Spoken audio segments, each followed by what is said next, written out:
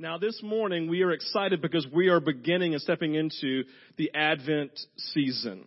Now, Advent season is something that every single church, honestly, probably across the world, is engaging today because it is the beginning of the holiday season.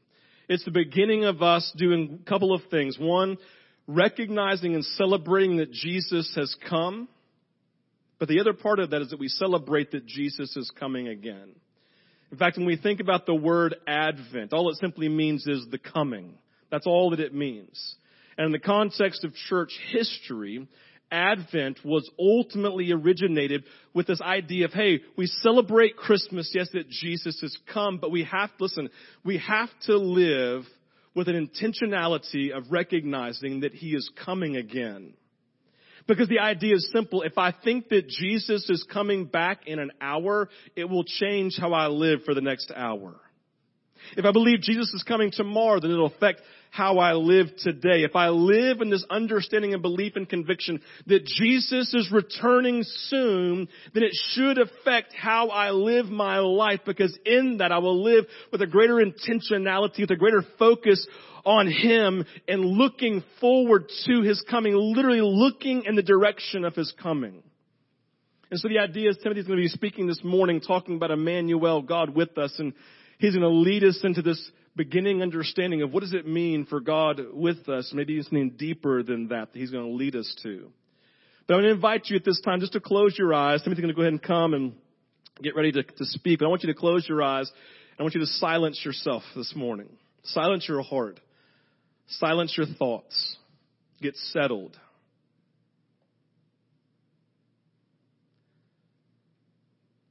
Focus on Jesus.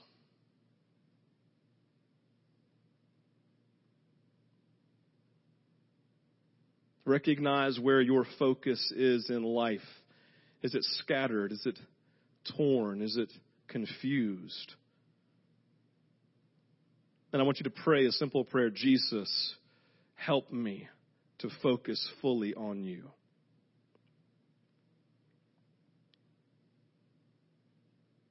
Father, we're asking for grace this morning. Your ability to focus our heart, attention, and our affections on you, Jesus, because we live with the understanding that you are God with us, that you have come, that we also live in this understanding that you will come again. And I pray, Jesus, that you would shift our hearts to see the fullness of Jesus. We pray this in your name. Amen. I don't know if y'all heard that, but Steve walked by me and said, nice. The reason he said nice is because I bumped into those branches about 14 times while you were praying. My bad. Sorry. Start with a chuckle. Steve said, I'm Timothy. I work at Vintage. This is a good time to talk about this. I work with students, so middle school and high school students. Those are my people.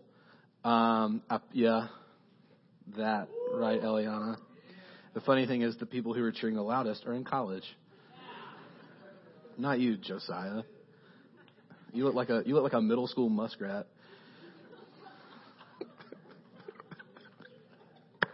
We joke. We have fun. Isn't that right, Steve and Janine? Steve and Janine are Josiah's parents. We have fun together.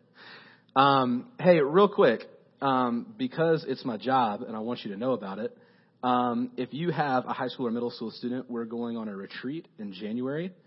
Yeah, Woo is right. Here's what I need you to do, though, is sign up. I don't know if y'all are aware of this, but occasionally we here at Vintage can procrastinate. And by that, I mean wait until the very last minute to do things. Sometimes after the last minute. Not pointing any fingers, just saying it happens. So it would be great because we have limited space to sign your kids up. It's going to be really fun. I'm excited. We're doing it with Stonebridge. It's a church in our network. It's going to be really cool. So Aaron and Cole, raise your hand. Those two right there would love to sign your kids up to go on a retreat. I 90% promise they'll come back okay. And 90% works 60% of the time. And you know what? Just because I have a microphone and you can't stop me, and I'm already talking. So like I said, I work with kids. Sorry, guys. That's like demeaning to you. I work with students. They're not kids. They're young adults. And I think it's like the greatest job in the world, to be honest. Like I know that a lot of people sometimes work isn't always the most fun thing. I think I have the best job in the world because our students are great. But we have a lot of people that help with our students. A lot of people that make my job way easier and help me not fail you. So real quick, just because I want to do this, if you work with our students, stand up. Yeah. Look around. Look around. Look around. And so to give you an idea, this is about like half, right? Half. Y'all can sit down. And I do that for one reason. I do it for two reasons. One, because you need to know that we take this really seriously. And two, there's no way I could ever thank the people that helped me enough. And so even though it has barely anything to do with what we're going to talk about, you need to know that they do that because it is a great service to everyone here. So you're welcome, Vintage, from them. Anyway, we're going to talk about Jesus. Good with that? Yeah, you can clap for that, Walt. Walt, what happened, bro? I hear you, man. Trying to do stuff. I feel you, dude. And just so you know, I know this because several people talked to me about this. My shoes are very white. I understand that. Don't be distracted. Here's the impressive thing. I've had them since July, and they're this white. Mainly because when people come around me, I stiff-arm them. Brandon Carter, where are you? Brandon Carter thinks it's funny to step on my shoes. Next time, he will have less teeth. Sorry, Michael. Yeah, love him. Love him. Doug, I saw you holding a toddler upside down in the foyer going, this is how I parent. That's how I lead youth ministry. So I'm just going to let you in on something, okay? Because if you're new here, we kind of do things as like a family. And so there's very little pretense and very little like, hey, this is church and it's this big thing where whatever. So I spoke at 9:00 and I really didn't like it. So I changed almost everything in 17 minutes. You ever do that, Steve? Yeah. I just didn't like it. It didn't feel good. I don't know. I just didn't like it. And so I changed it, because I didn't like it, to be honest. And so hopefully y'all like it. Amy, is it good with you? Okay, thank you. So we're going to be in this together. So here's the deal. It could be even worse this time, and I'm sorry. But I'm going to read the Bible and talk about Jesus, and that should at least be good enough, right? Right? So help me out. So a little background on where we are. If you haven't been with us for the past while, for the entire fall, we focused on this idea of emotionally healthy spirituality. There's a guy named Pete Scazzero up in New York, and he developed this whole giant curriculum based on his own personal experience, where he realized that he and the people he was leading were practicing a spirituality that was right and ultimately good, but wasn't leading them to the kind of transformation that Jesus said it would lead them to. And so he's like, man, there's just a lot of stuff that in Christian culture we don't address just because it's difficult, honestly. And to actually have a spirituality that thrives in the long run, we need to address this stuff. So we spent 10 or 12 weeks addressing stuff that nobody wants to talk about. So it was awesome, right? I had the good fortune of coming up here and being like, hey, your parents probably screwed you up. Let's talk about that. My parents were perfect. My dad's right there. And my mom will listen to this tomorrow. No, they were good. I felt kind of bad because I was like, sucks for y'all. I feel great. I'm good. We Gucci. Let's go. That was for the kids. So we went through all this stuff, and honestly, here's the deal, is it was just kind of hard. It was kind of heavy, right? When you're talking about stuff about dealing with loss, dealing with emotions that you don't always feel like are super easy to deal with, or maybe you don't even feel like you're allowed to deal with in church. it could just get heavy and hard and weary and dark. And so it's really good that we're coming into Advent right now, because ultimately Advent is supposed to be really hopeful. Like, right? And like Luke, it says that it's good news of great joy. Right? Like it causes people, like in the stories, you see people like worshiping and doing all this other stuff that is really hopeful and happy. But that makes me ask a question. Is this season always hopeful? Is it always happy? Is it always stress and anxiety free? Do we approach this like, yes, or more like, okay, here we go. And I think if we're honest, it's probably both, right? Like we look at it and we're like, this is awesome. There's great things here. There are great, all the stuff Steve was talking about, this historic Christian stuff that we get to be a part of. And there's great Christmas stuff too, right? Like some of you freaks were decorating your house in October. It's wrong. Just so you know, it's wrong. You can't put anything up until after Thanksgiving. If you're decorating for Christmas at Halloween, you need like medication or something. Like that's not okay. Like the avenues were decorated last April. Like it's not like, it's not okay. Like y'all need to get it right. Like if you started hanging Christmas stuff Friday, good, awesome. I saw a lot of people went Christmas tree shopping. That's great. If you went Christmas tree shopping and it was like spring, not okay. Sorry. I have firm opinions about this. And so there's like a lot of great stuff that we get to do, like, like Christmas lights and family and presents and all this other stuff. But I mean, if we're honest, there's also a lot of other stuff that goes along with this. Like I think for me, at least, this is funny how it transitioned. When I was, not independent, Christmas season was great. As I became an adult, I was like, man, this is stressful. Because I started having this thing called a bank account. And I started having to buy Christmas presents for people that my parents didn't buy. And I'm like, oh, I get it. And you start to you have to start measuring your vacation days, right? And then, I love my family and friends. Sometimes it can be difficult. And this is as far into as I'm going to go. So I went to my mom's for Thanksgiving, and we have a very diverse group that gathers for our Thanksgiving thing. So my mom called me on Tuesday. She said, here's what you need to do. Here's where you need to be. And just so you know, if you say anything about politics, I will murder you in your sleep.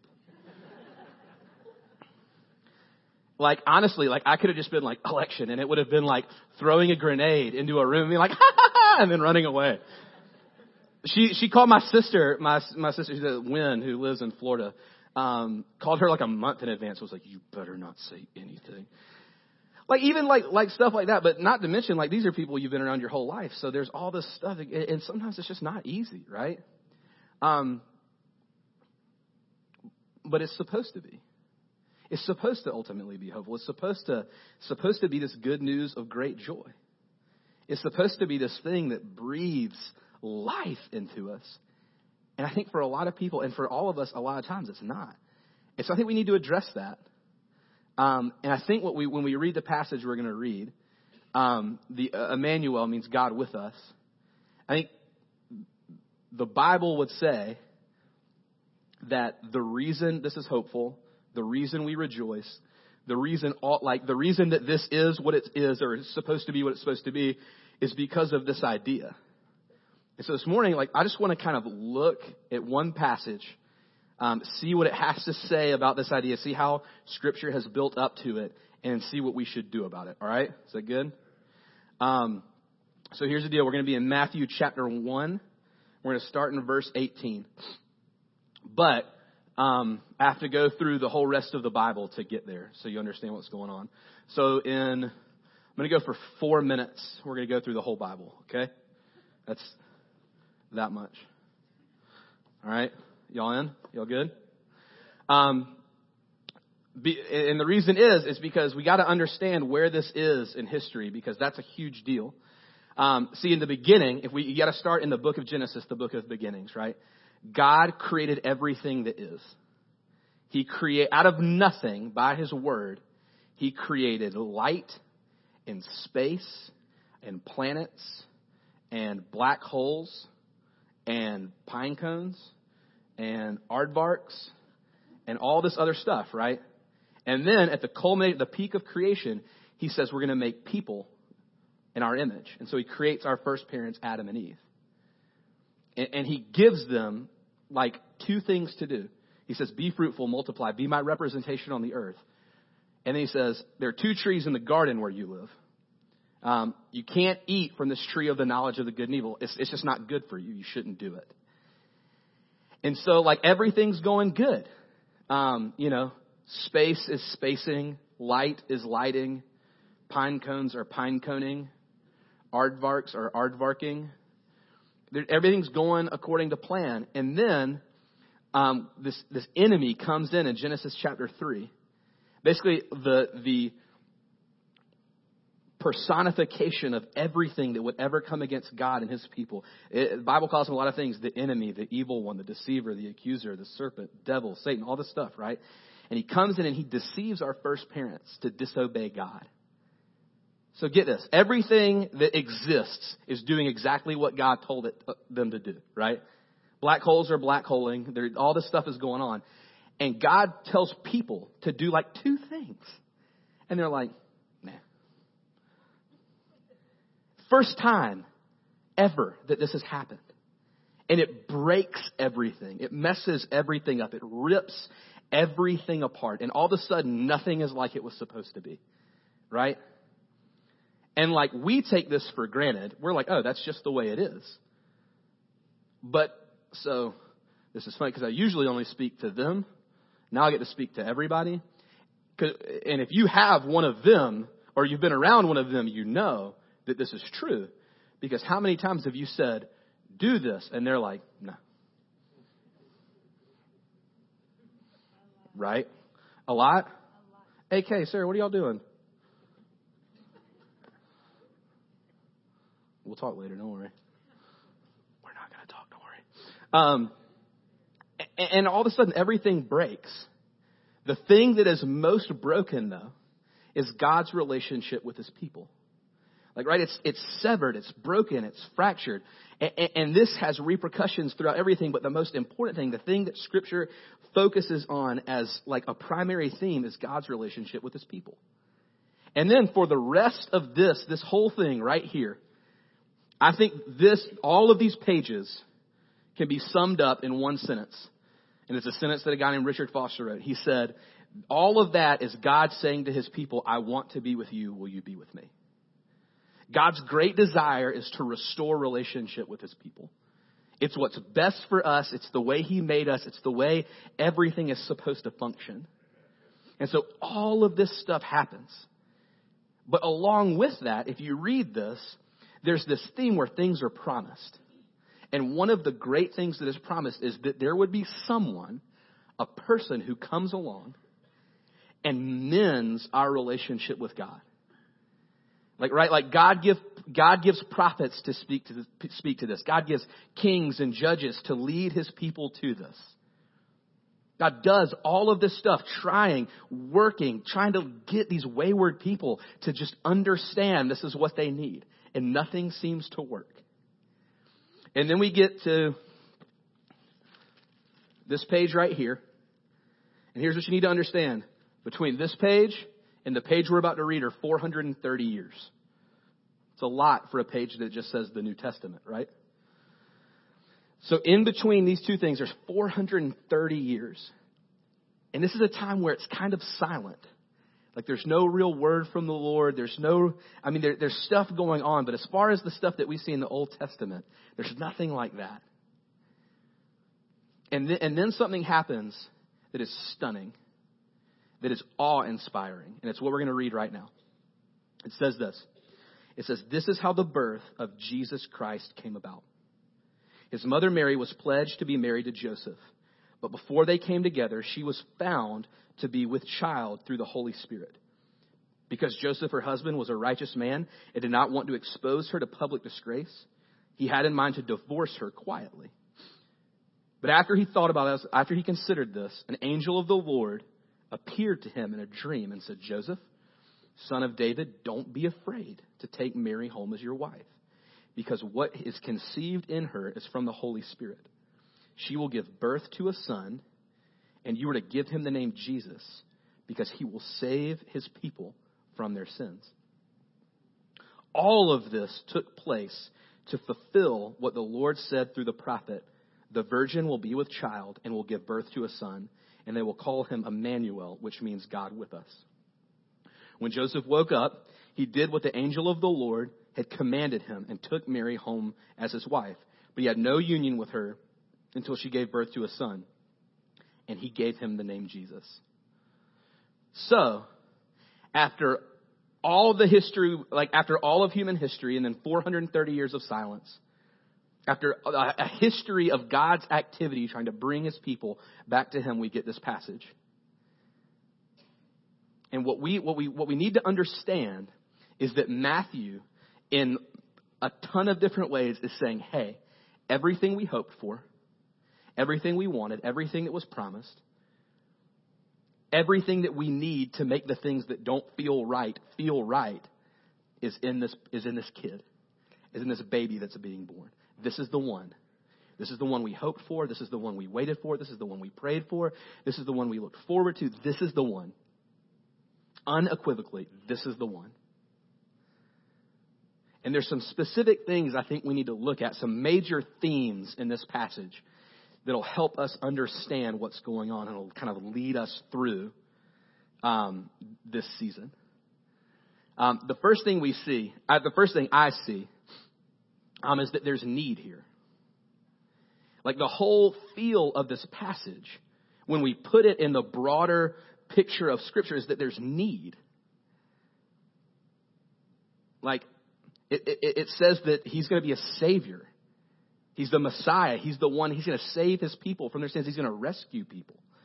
Now, I don't consider myself to be the best swimmer in the world, but like if I get pushed into the shallow end of a swimming pool, I don't often feel like I need a rescue. I don't often feel like I need a savior, right? If I did, that would be kind of silly because it's like 3 feet, right? Like I don't need that. But there have been times, we went whitewater rafting this summer, and went rafting with a fun group of guys who thought it was real cool to do some stuff. And so we were rafting, right? We were going down this big. Who was across from me? Was it it was Josiah? What? No, it's Connor. Connor, raise your hand. Connor was opposite me. And so we're going down this. By the way, Connor fell in love with the river guide. You need to ask him about that. Her name is Charity. She loves it. Yes, he loves her with all of his heart. Ask him about it. Talk to him about it. And so, we're on the Ocoee, white water. It's pretty intense. I think this was like a mild class 4. And so we go down the thing and I spin with my back to the water and I'm like looking, trying to paddle. And we go down this like little waterfall thing. So I'm like parallel with the water. But I'm like, I'm good. I got this. And then I look up and I see, to me, what looks like Connor is diving at me with his paddle like this. And he like cross-checks me out of our raft into the water. And I'm going to go ahead and tell you, for a split second, when I was underwater, under our raft, and it got cross-checked in the throat with a paddle, I was like, I might need some help here. Like, this might not end good for me. Especially, I don't know if y'all have been whitewater rafting, but all they do beforehand is they're like, if you don't do the right thing, you're going to die out there. And I'm like, don't want that. But for a brief minute, this was not the shallow end for me. I was like, I don't know if I'm going to make it. In that circumstance, if I wasn't the strapping athlete that I am, I might have needed rescue because it was outside of my power to do anything about that situation, right? Like the water is stronger than I am. The raft on top of me is heavier than I am. I can barely breathe because someone who says they're my friend cross-checked me in the jugular with a paddle. Like it's just rough time to be me. And so all of the stuff that we get here says that not just these people, but all people need something, right? And I don't mean like want, I mean need. This is a great season to distinguish between wants and needs. How many of you have gotten a Christmas list from someone so far? Raise your hand if you've gotten a Christmas list. How many of those things on the Christmas list are needs? There you go. I need these shoes. I need them. I need the new. I guess Xbox One is the newest one, right? Yeah. I need that though. I need these clothes. Well, actually, I don't think kids want clothes anymore. No. Somebody went, no. I need this. But no, it's not actually a need. Like we know. But this is saying that we need something. And I think if we're honest, day to day, we walk around and we know we need stuff. We look at things and we go, things are not like we just feel out of place a little bit, right? Like there's I've recently started reading this guy. His name's Jim Harrison. He's a poet from Montana. And he talks about this one thing. He says, I feel like an alien in my body. You feel like we walk around and sometimes we feel at home, but sometimes we're like, this doesn't feel right. And we know that we need things. And we know that a lot of the things we need, we can't do. Like a lot of the things we need, we can't provide. And that's what we see here. And what this Matthew passage tells us is that the greatest solution to our need is wrapped up in this idea, Emmanuel, God with us. See, we think we need tons of stuff. We think we need the sets of relationships. We think we need approval. We think we need acceptance. We think we need more money. We think we need promotion. We think we need more time. We think there's all this stuff that we need. We have to have.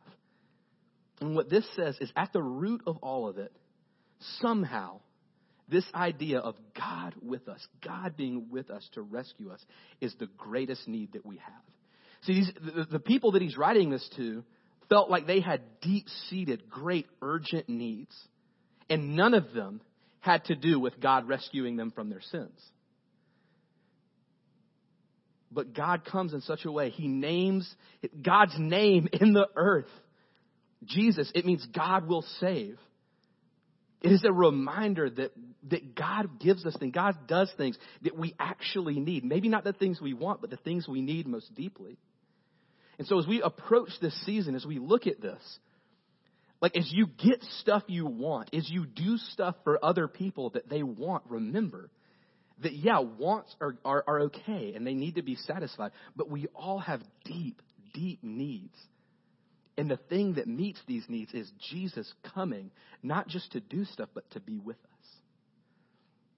The next thing we see is hope, right? Like we see that this need that we have, this need to be restored to God that's been here for all these pages and all these years, this need that for our relationship to be healed.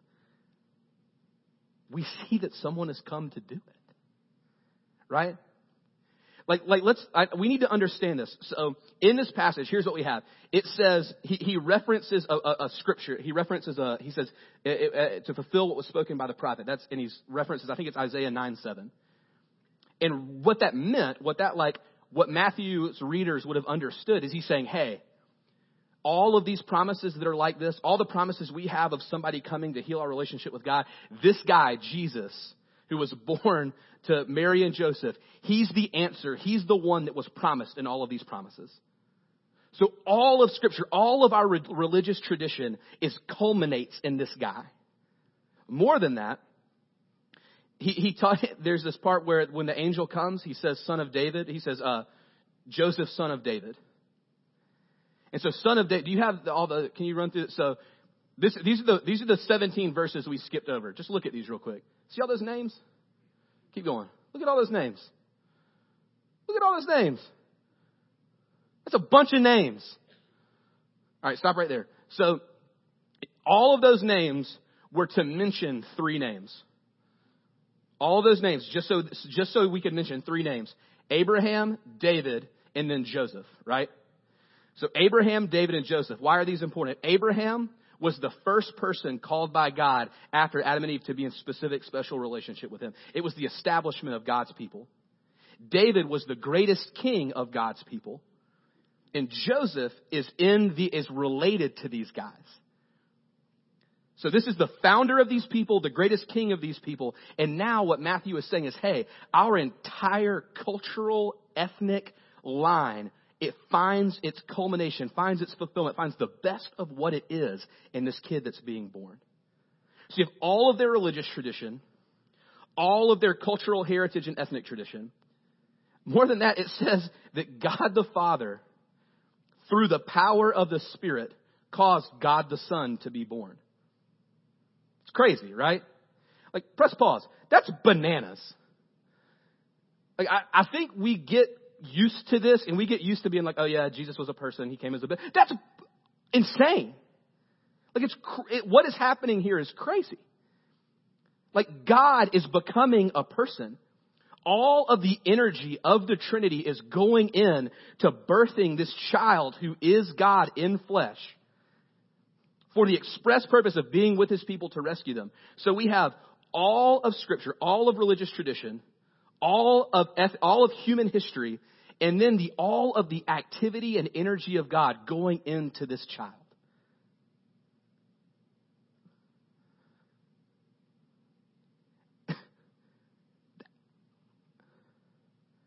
That's our hope. Like our hope is found in Him. All of the things that we can conceive of and think of are contained in this one majestic, unbelievable person. Like, I hate it, but our songs aren't enough. Our holidays aren't enough. Like, we gotta get this deep in our heart. Like, we can't get used to this. We can't be, this can't be an immunization. Y'all know how immunizations work? You basically get infected with like a weak dose of whatever you're being immunized against. So basically you get sick, your body learns to produce antibodies, and then you never get sick from it again. Let's not have this be it to where we get a little dose of Jesus every holiday season so much that we're immune to it. We're immune to wonder. We're immune to awe. We're immune to the fact that the greatest person in human history, the greatest person in all of history, religious tradition, the person that is in fact God, came to be with us. That's bananas. And this is our hope. Our hope isn't in some teacher. Our hope isn't in some weak guy who dies. Our hope isn't in some system. Our hope isn't in some laws. Like, here's the deal. Whether your person won or lost a couple weeks ago, that's not where our hope is. Like, it's just not. Our hope is bound up in someone who can actually support and sustain it. Our hope is bound up in Jesus. Our hope is in God's action. See, a lot of times we put our hope in what we can do. Like, our hope stretches as far as our strength. Our hope stretches as far as our ability to affect a situation. And if we can't, we either don't think about it or it causes us to despair. Right? What God is saying is your hope should be big enough to encompass all of human history, all of religious tradition, all of the stuff that you can conceive and think about God. That's how big our hope should be, because that's who Jesus is. And if your hope isn't that big, it's just too small. And I think the thing that we feel is it's scary to risk that much. Because it's one thing to talk about all this other stuff, but when we tie ourselves up in that, it gets a little scary. What if I get disappointed? If I put all my eggs in this basket, what happens? And what we see here is Matthew is saying, hey, for thousands of years, our people have put all their eggs in this basket. And sometimes we felt disappointed. Sometimes we felt like we succeeded. We had a king, we had a judge, we had a prophet who was doing the good thing, and we felt, okay, maybe God is working. Right? I think we feel that too sometimes. We're like, work's going good. Family's going good. Kids doing good. School going good. Team's going good. Stuff's going good. But then when it doesn't, we're like, retract some of that hope. Pull it in. Pull it in. What God is saying is, hey, you need to evaluate where your hope is. If you have a small hope, it's probably because the hope rests on things that aren't ultimately made to hold it. It's because when we put our hope in God's action and not our own, we have the ability to have unlimited hope because God has unlimited strength. And what we see here is God keeps his promises. They might not be what we think. It might be different. But ultimately, he achieves what's best for us. Our hope is God with us. Our hope is that God would risk so much, love so much, be so committed that he wouldn't stay where he is, but he would come where we are to restore us. That's what our hope is. Our hope is in a God who is impatient for all the stuff he wants for us. Our hope is in a God who wants it more than we do. Our hope is in a God who is stronger, more powerful than we are, who is tireless, who all the stuff that we think is good, he is that in its absolute perfection. That's what our hope is. And we find the culmination, we find the fulfillment of that in God with us. And that's ultimately another thing we see is we see fulfillment. We see that God doesn't make promises and then not keep them.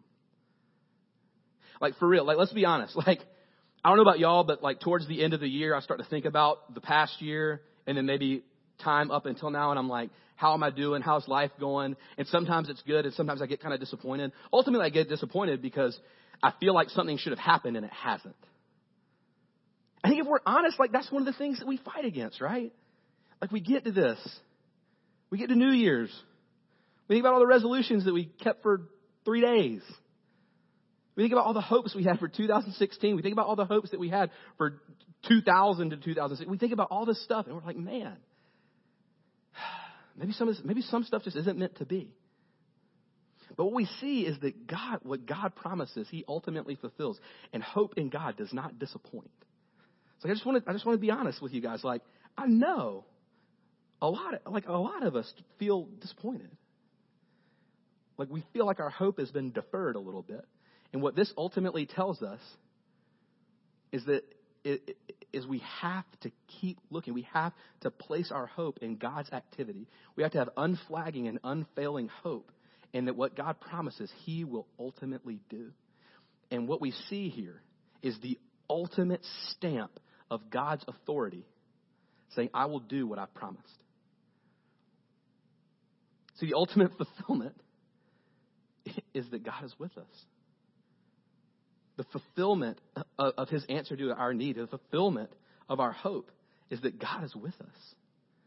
In the person of Jesus, in the power of the Spirit, God is actually with us working. And not just at Christmas, but on Tuesdays in April, on weekends in July, God's with us. So what do we actually do about this? Like, what are the things that this calls us to do? One, I think we have to realize that God just does things differently than we do. Like, I look at this, and I'm like, if I want to win, I come with everything I've got. Like, you can ask any, so like, we have summer camp every summer, and occasionally there are sports tournaments. And a couple of years ago, I decided if I'm enter a sports tournament, I'm going to win. And so you can ask the people about the dodgeball teams I put together, not this past year, the last year was bad. But a couple of years before that, we were the truth. Isn't that right, Brooks? Isn't that right, Brooks?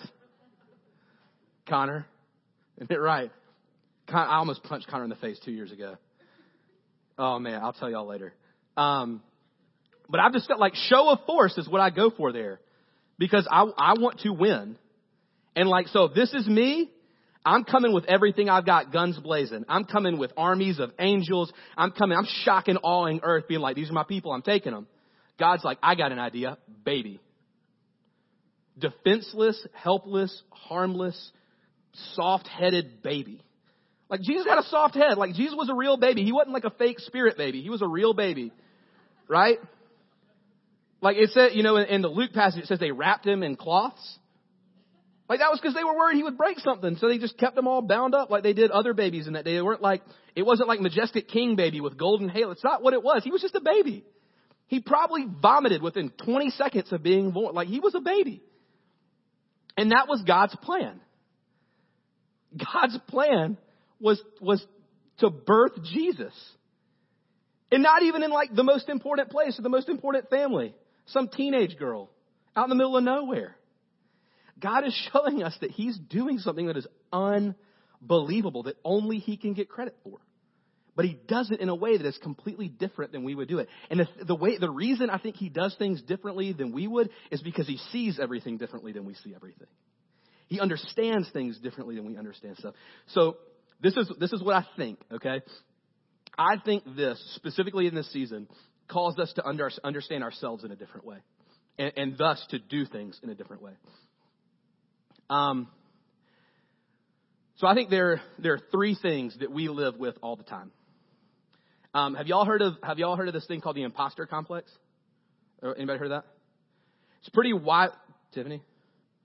Come on, you're supposed to be my person on the psychological, sociological stuff. You went to school, girl. Come on. Sorry, Tiffany. So the imposter complex basically says it's pretty widely recognized, and apparently most people have it in some way. And it's this. Eventually, everyone will know I'm a fraud at blank. I don't know what I'm doing. I'm not as good as I make myself seem. I don't have it all together. I'm kind of like holding it all by a thread, right? And I feel like in some way we all have that. Like if it's at work, if it's with our family. Okay, so the one that I've realized, so I work with students, right? The one that I've realized, and I'm just going to help parents out. Every parent here feels like they don't know what they're doing. I'm serious. Like, I think there are general areas where you're like, okay, I've got a handle on this. But like most of the time, like there's no rule book. There's no guidebook. There's no like, okay, when your kid does this thing, X plus Y equals Z. There's no equation for that. There's not even, like, you can't even treat siblings the same way. Same parents, two different people, right? Like, and I think a lot, like, as parents, we're like, man, eventually people are going to figure out that I don't know what I'm doing. So we got to cover up, hide it, everything like that. And I think we all have that in some way, whatever it is.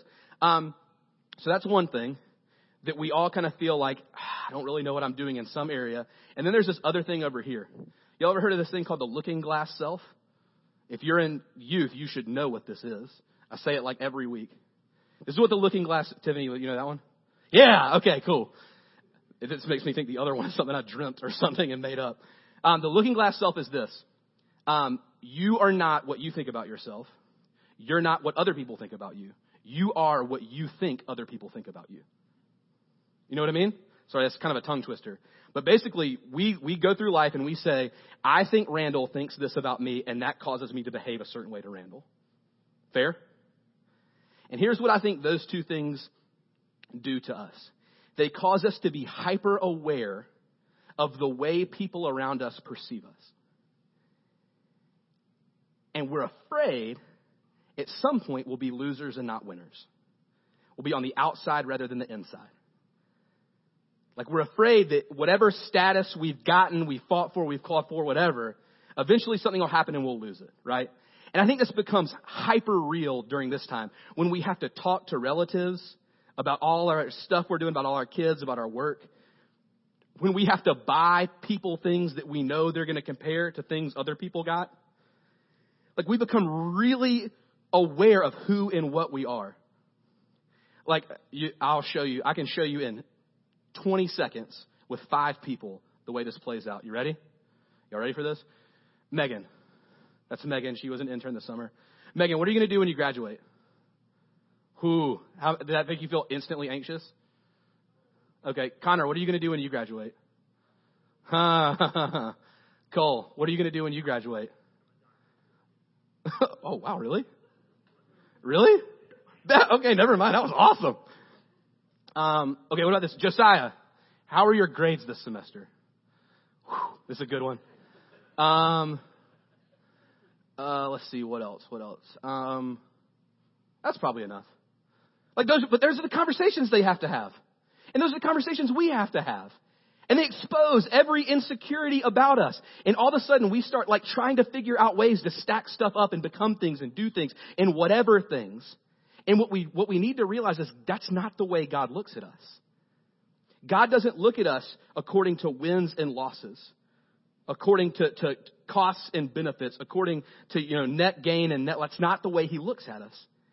He doesn't look and say like, hey, let's do your end of the year performance review. That's not the way he looks at us. He looks at us and says, what are you doing what are you doing with Jesus?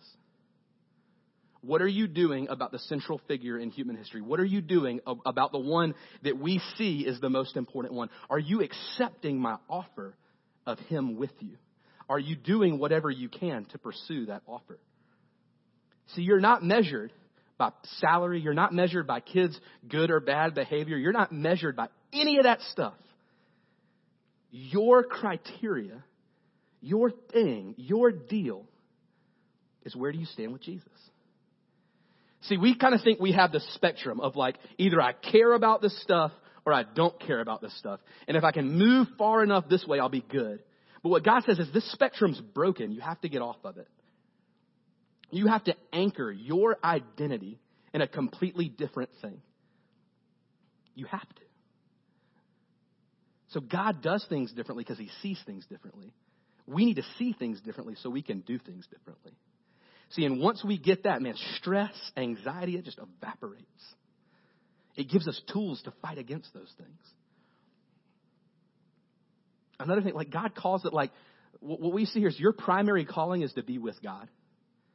Your primary calling is not to do for. Your primary calling is not to go expend energy. Your primary calling is to be with. So here's a question. How do you plan to be with God for the next month? What is your thing? Like, where do you do it? Because I'm telling you, even though there's like vacation days built into the next month, I feel like we're probably going to be busier than we have the rest of the year. Where is your time with Jesus? Because what we see is when we're with God, things start to happen. That's what happens. Joseph has encounter with angel of the Lord, is able to be obedient. Mary has encounter with the Holy Spirit, births Jesus. We have time with Jesus, changes our heart, changes who we are, fundamentally alters our disposition, bears the fruit of the Spirit in us. You have to actually have a plan. Otherwise, I'm telling you, just get eaten up. Y'all know. I'm not telling you anything you don't know. You just get eaten up. Your day gets planned for you by texts and emails and phone calls and voices and all this other stuff. Be proactive. We've got Advent guides out there. Use that as a tool to slow down. Use that as a tool to say, hey, there's hustle and bustle and commotion and so much out there. I'm going to press pause and slow down. We're called to be with him. Make this a season where your priority, more than anything, is to press pause on all of that and be with him. Because out of that's where the good stuff blows. It's what we're made for. It's what this is all about. God created us to be with him. He sent Jesus so we could be with him. He continually works in us through the Holy Spirit so that we can be with him. It's what he wants. Let's go for it. Last thing.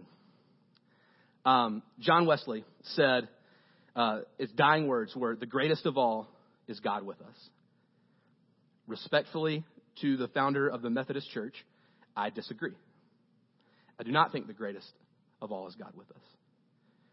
Jesus didn't think the greatest of all is God with us.